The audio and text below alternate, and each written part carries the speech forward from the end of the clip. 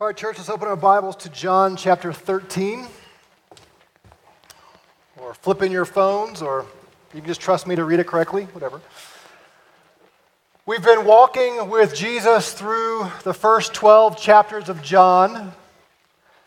And now we get to chapter 13, and the next 5 chapters are going to find Jesus in a second-story room. We call it the upper room. And he's just hanging out with his 12 apostles. And he's going to share some very important things with them that carry on to our day. We know so many of these verses and some of the sayings of these 5 chapters in this upper room discourse, as we call it. Very intimate setting, very important setting, as Jesus knows the time is coming for the cross. I'm going to read the first 17 verses of John 13, and then we will look at them together. Please listen as I read. Now before the feast of the Passover, Jesus, knowing that his hour had come, that he would depart out of this world to the Father, having loved his own who were in the world, he loved them to the end. During supper, the devil having already put into the heart of Judas Iscariot, the son of Simon, to betray him, Jesus, knowing that the Father had given all things into his hands, and that he had come forth from God and was going back to God, got up from supper and laid aside his garments, and taking a towel, he girded himself. Then he poured water into the basin and began to wash the disciples' feet and to wipe them with the towel with which he was girded. So he came to Simon Peter, who said to him, "Lord, do you wash my feet?" Jesus answered and said to him, "What I do you do not realize now, but you will understand hereafter." Peter said to him, "Never shall you wash my feet." Jesus answered him, "If I do not wash you, you have no part with me." Simon Peter said to him, "Lord, then wash not only my feet, but also my hands and my head." Jesus said to him, "He who is bathed need only to wash his feet, but is completely clean, and you are clean, but not all of you." For he knew the one who was betraying him. For this reason he said, "Not all of you are clean." So when he had washed their feet and taken his garments and reclined at the table again, he said, "Do you know what I've done to you? You call me teacher and Lord, and you are right, for I am. If I then, the Lord and the teacher, washed your feet, you also ought to wash one another's feet. For I gave you an example that you also should do as I did to you. Truly, truly, I say to you, a slave is not greater than his master, nor is one who is sent greater than the one who sent him. If you know these things, you are blessed if you do them." So read the words of the living God.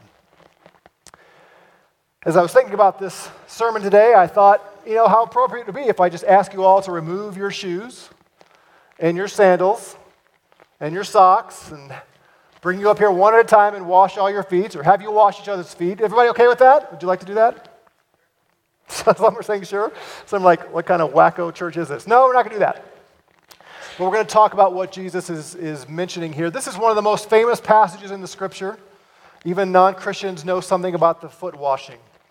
Now, we have to have in mind the picture because this is so foreign to our experience. We need to get a clear understanding of what's happening here.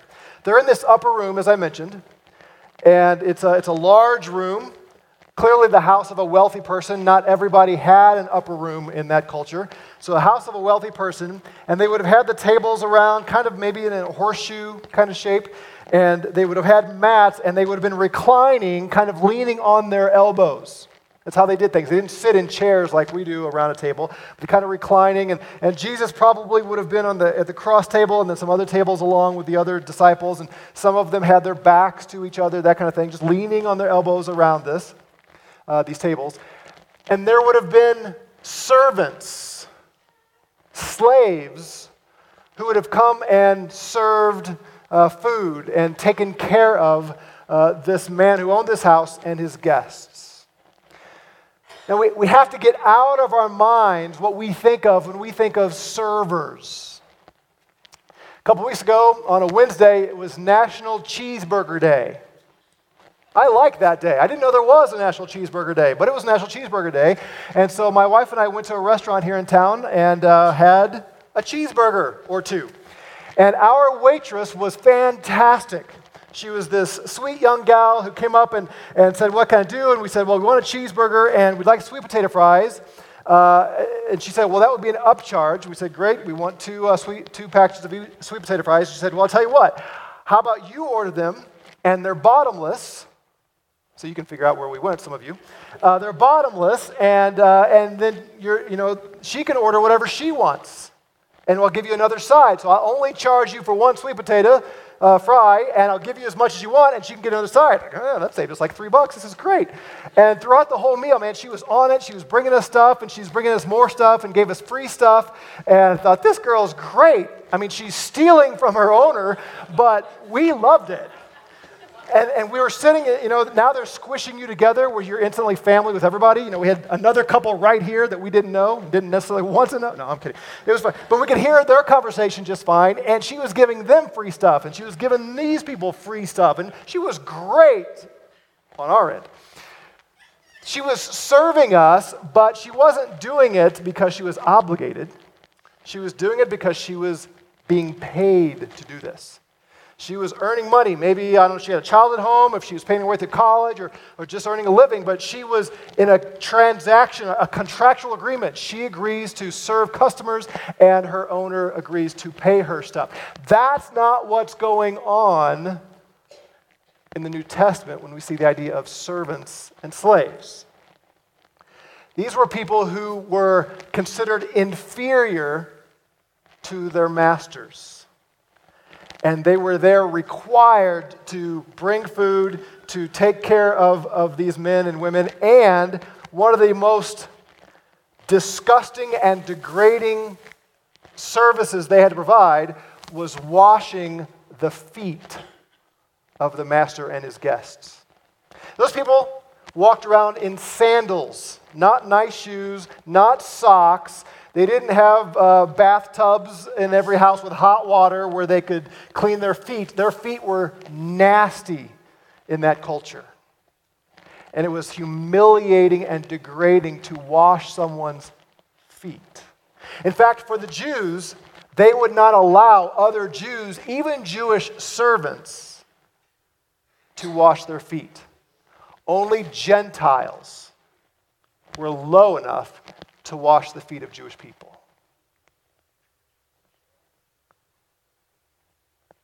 So what does Jesus do? They're having a meal, and he takes off his outer robe, sets it aside, strips down to just his loincloth. He takes the towel of a servant. He takes a bowl of water like a servant, and he goes around to these men and he washes their feet. Now, John gives us the setting of what's going on here. John says, the hour has come. And we've seen this in previous weeks. All the way through the early chapters of John, Jesus kept saying, my hour has not yet come. My hour has not yet come. It's not time yet, but now the hour has come. And John tells us he knows that he's going to the Father. And he knows that the path to get back to the Father leads through Golgotha. The path for Jesus to get back to his Father is through the tomb. And the way to get to the tomb is to go to the cross. The time has come.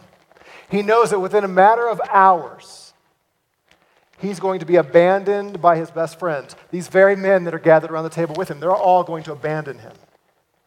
He knows that the Jewish people, the people he came to save, are going to rebel against him. They're going to falsely accuse him of things he did not do. They're going to hand him over to the Romans. The Romans are going to shred his back with whips. They're going to drag him out to Calvary and drive nails through his hands, nails through his feet, stick a sword in his side, and he's going to hang on the cross in excruciating pain. And worst of all, God the Father is going to pour out his own wrath on Jesus. Jesus knows the only way to get back to the Father is through the cross. And the time has come. That's what's awaiting him in the upcoming hours. But I love what John tells us here. He knows that the Father has given all things into his hands, that he had come forth from God and is going back to God. How can Jesus face all of this adversity the way he does? He is fully confident in what God is doing. Yes, he's got to go through the cross, but that's not the end of the story. On the other side of the cross, he's going to be exalted into the highest ranking place in heaven, and he's going to be glorified. Christian, do you know that is what awaits you as well?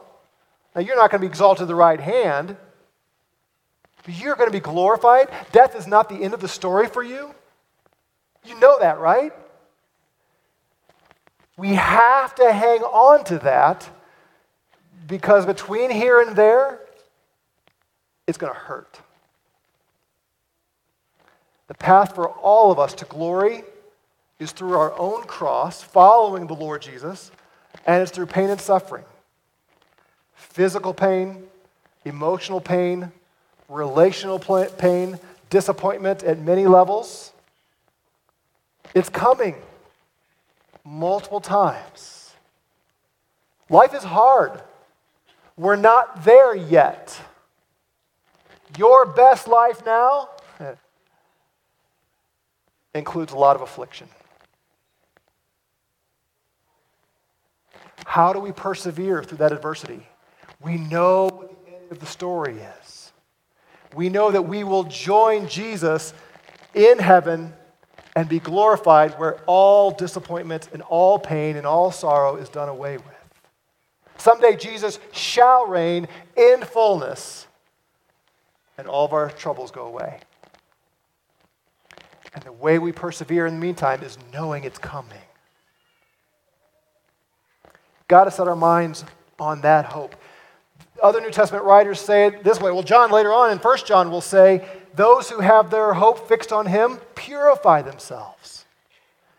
Knowing that we're going to be with him in glory causes us to say, I need to live well now. I need to live purely now, because someday I'm going to stand before him and give an account. I need to live well. I need to live right. I need to please him. Peter talks about making your calling and election sure. Be confident that you know that's where you're going to end up.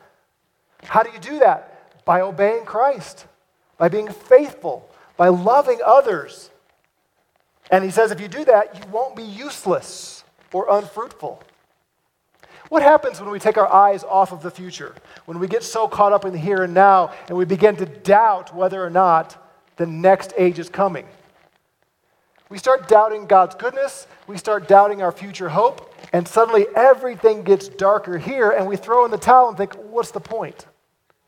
Why should I try now? Everything's against me.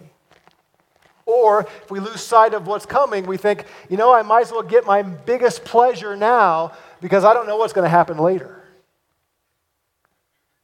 The scripture says, no, keep your eyes focused on what's coming and let that motivate you to live purely and endure and trust the Lord and know it will get better eventually. That's what Jesus did. He knew he was coming, he had come from the Father. He knew he was going back to the Father. And that allowed him to take on the humility of the slave and serve those very men who were about to abandon him.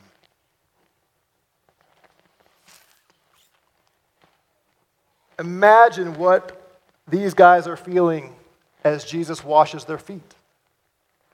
I mean, he kneels down, he grabs one foot, sticks it in the bowl, squishes his fingers between their toes. Ew. Scrapes out the dirt from under their toenails. Shall I go on? This is what the King of Kings, the Son of the living God, is doing as he's scrubbing the nasty, gnarly feet of these men. Thaddeus, let me clean your feet. Let me act as your servant, Thaddeus. Bartholomew, James, John, Andrew, Thomas.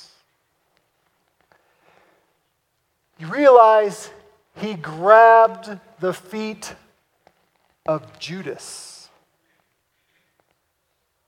and scrubbed them clean.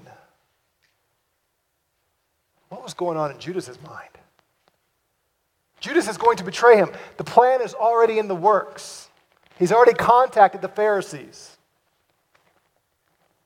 This is the man who has worked it out that for money, he will lead the Jewish leaders to Jesus so they can arrest him and start the process to get to the cross. And Jesus is there washing his feet. What's he thinking? Is he having second thoughts? Is there a moment where he's thinking, I don't know if I can go through with this? Or was he rationalizing the whole thing? This is no Messiah. Messiahs don't get on their knees and wash people's feet. This guy, he's no Messiah. He's no military leader. He's not even raising up an army. You know, that money I'm going to make, I could do so many more great things than he would do with it. We don't know what Judas was thinking. Peter, on the other hand, we know exactly what Peter was thinking, as we always do, because once a thought enters Peter's mind, it comes out of his mouth.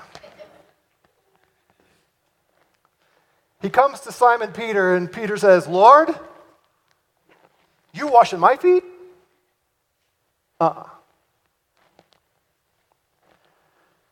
Jesus says, Peter, what I'm doing here, you're not going to understand this yet. Trust me, you'll understand it later. Just let me do my thing. And Peter says basically, never in a million years will I let you wash my feet. He did this a lot, didn't he? I'm going to go to Jerusalem and die, Jesus says. Peter says, no, you're not. You're not going to die. I'm going to wash your feet. No, you're not. Never in a million years. Jesus says, okay. But if I don't wash you, you have no part with me. Imagine that. Peter, if you don't let me wash you, you have no relationship to me. You realize that is still true to this day. If Jesus doesn't wash you, you have no part with him. Why did he have to go to the cross? Because we're dirty. Everyone in this room, we were born dirty. We read it together from Ephesians chapter 2. All of us were born as rebels. We hated God. None of us were born good. None of us came out of the womb going, woohoo, I cannot wait to serve God faithfully. No, we said, mine, mine, mine, mine, mine. No, no, no, no. I'm doing what I want. And that makes us dirty. It makes us sinful. That was the state of all of us. How do we get clean? Jesus washes us. We come to faith in Jesus. We believe in him, and he washes us clean. We sang this last week at the end. What can wash away my sin? Nothing but the blood of Jesus. And Jesus to this day says to all of us, if I don't wash you, you have no part in me. We have to come to him and let him clean us. And he will. And he does. So Peter flip-flops the other way. Well then, Lord, not just my feet. I mean, I want all of me clean. Wash my head, wash my toe, wash my body, wash everything, my hands. Jesus says, calm down, calm down. You've bathed, it's all right. If I wash your feet, you're clean. If I clean you, Peter, you're all clean. My cleansing is sufficient. That's true of us. That's true of everyone who comes to him. No matter what our sin is, no matter how egregious our sin is from the past, no matter how awful we have been, and we can list off all the big sins, all the little sins. If Jesus cleanses you, you are completely clean forever. I got this, Peter. I'm washing you. You're good. Relax.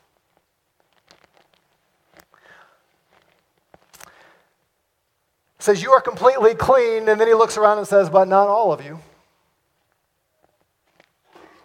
There's one man whose feet was washed, whose heart was not. There was one man whose feet Jesus cleaned, whose sins were not washed away. And he knew it was Judas, and he knew what Judas was going to do, and he knew that Judas was not going to follow through and believe. Satan had already entered his heart, we're told, and the process was in process. So after he washed his feet, he takes his garments, and he has a little dialogue with them. Now, what John doesn't tell us, but the other gospel writers do tell us, there was another conversation that took place earlier that day. Jesus is in Jerusalem, and he said, the hour has come, we're going, and some of the apostles are having a fight. They're having a debate with one another. Which one of us is the greatest in the kingdom? Right? I'm going to sit at your right hand, Jesus. No, I'm going to sit at your right hand. Hey, Jesus, tell us, which one of us gets to sit at your right hand and be your right-hand man in your kingdom? We can't wait. We know that one of us, we don't know about those other 10, but one of us is going to be greatest in your kingdom. Look at us. We're superheroes. We're friends of Jesus. It's going to be great. Such arrogance. Such pride. Such foolishness. They're in the presence of the Son of God himself, and they're debating about who's greatest. And Jesus takes this opportunity to teach them a lesson in humility and show them what greatness looks like. Someone has said, I think it was C.S. Lewis who said, humility is not thinking less of yourself, it's thinking of yourself less. That is a crucial distinction. Because sometimes we think humility is to take on this posture and say, I'm just worthless. I can't do anything. I'm just a meek, humble guy. It's amazing I can put two sentences together because I'm really dumb. And any time that you actually act like you are successful at something, that you're prideful. That's not biblical humility. Jesus is humble. Did Jesus walk in and say, hey, stop calling me Lord? I mean, I'm really nobody. I can't do anything. No, don't worship me. I'm not, no, stop that. Anybody can do what I'm doing. No, it's not what Jesus did.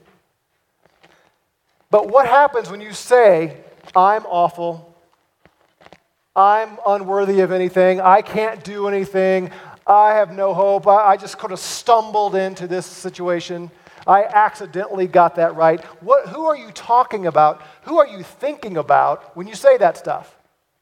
It's all about me. Let me tell you what I'm not. Me, I. But humility doesn't do that. Humility says, I may achieve success, I may accomplish things, but my goal is to serve others. Whatever talents and gifts I have, I'm going to use them for the benefit of others. That's what Jesus did. I'm the King of glory, he says, and I've come here to serve you. I've come to work for your well-being, not merely my own. That's what humility is. It's serving others. And Jesus has this dialogue with them and says, do you know what I've done to you? now that I've washed your feet? It says, you call me teacher and Lord, and you're right, I am. I am teacher, rabbi, and I'm the Lord. Here's the example. If I, the Lord, the king, the master, and the rabbi, if I washed your feet, you ought to wash one another's feet. If I did this to you, then you certainly need to be doing it for others. He says, a slave is not greater than the master. See, I'm the master, you're the slave. If I, the master, washed your feet, then you as the slave ought to wash others. The one who is sent, that's the apostles. You're not greater than the one who sent you. I'm greater than you. And being greater than you, I washed your feet. You will be blessed if you wash the feet of others. All right, so look around the room. Put your head on a swivel, look around. Look around at the people in this room.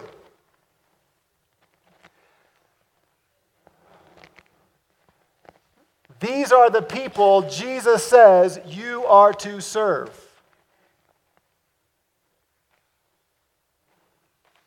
Is there anybody in this room that you look at and say, no way, no how, I'm not serving them? I mean, don't admit it out loud, but just in your own heart. Is there anybody you're like, oh, no, I'm not serving that person?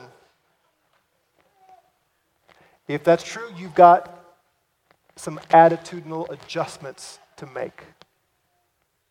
Because Jesus says, serve one another. He's going to go on in this upper room discourse and say, this is how the world will know you belong to me, that you love other Christians. How do you love them? Feel good about them? Have this little pitter-patter in your heart to say, oh, I really like them a lot? No, you serve them. Is there anybody's feet in this room that you wouldn't wash? If so, something needs to change in your heart if you want to please Jesus. All right, I'm going to get in your kitchen a little bit. Husbands, pay attention here for a moment. We have been given authority in our homes by Jesus himself. I know the culture's against us. The culture's trying to destroy this, but we don't care about the culture. We care about Jesus. And Jesus says, husbands, you are the head of your wife.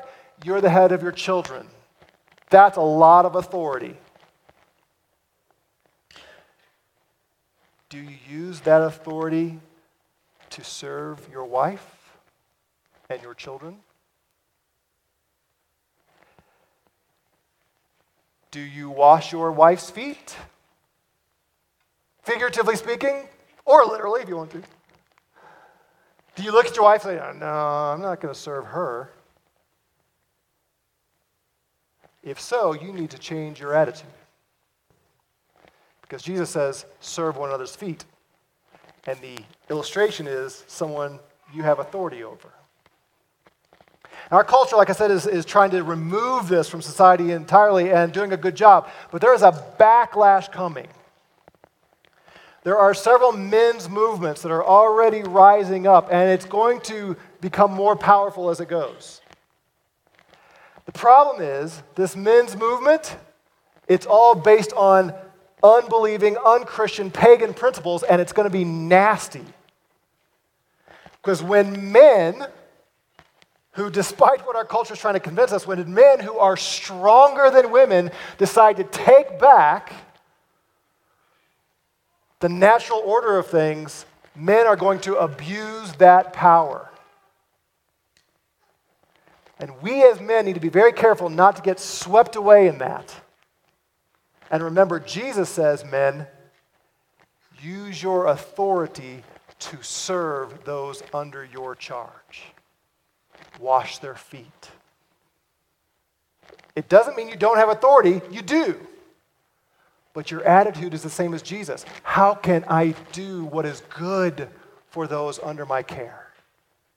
How do I serve them? How do I help them become more Christ-like?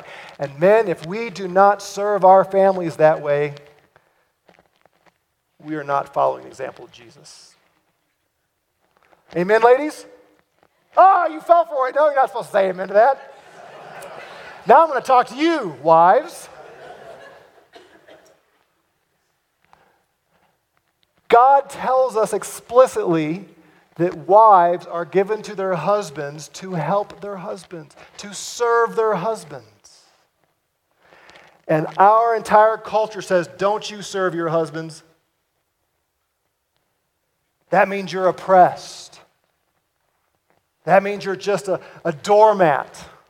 Nonsense. We don't care what the world says. The Bible says wives are called to serve their husbands.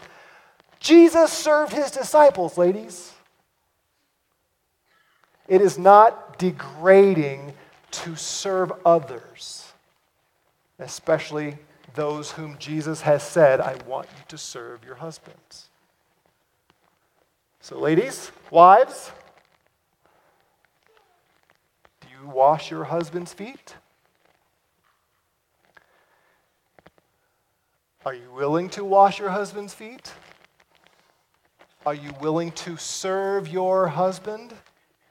If not, you have some work to do in your attitude, because Jesus says this is how it works. You serve your husbands. Unmarried people, do you look at your singleness and think, woohoo, man, I got all the time in the world. I got great hobbies. I'm going to go climb every 14er along the Front Range. I've got all kinds of free time to do this and that and the other thing. No, you don't. Jesus has not called you to a life of self-gratification. He says to the single people in this room, it's not about you.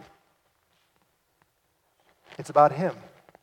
He says, look around you, serve your brothers and sisters in Christ. Find opportunities to stop worrying about what you're getting or not getting and start worrying about how can I serve others. And if you're unwilling to do that, you have some work to do in your attitude of why you're here. All of us are to have the attitude, how can I bless others?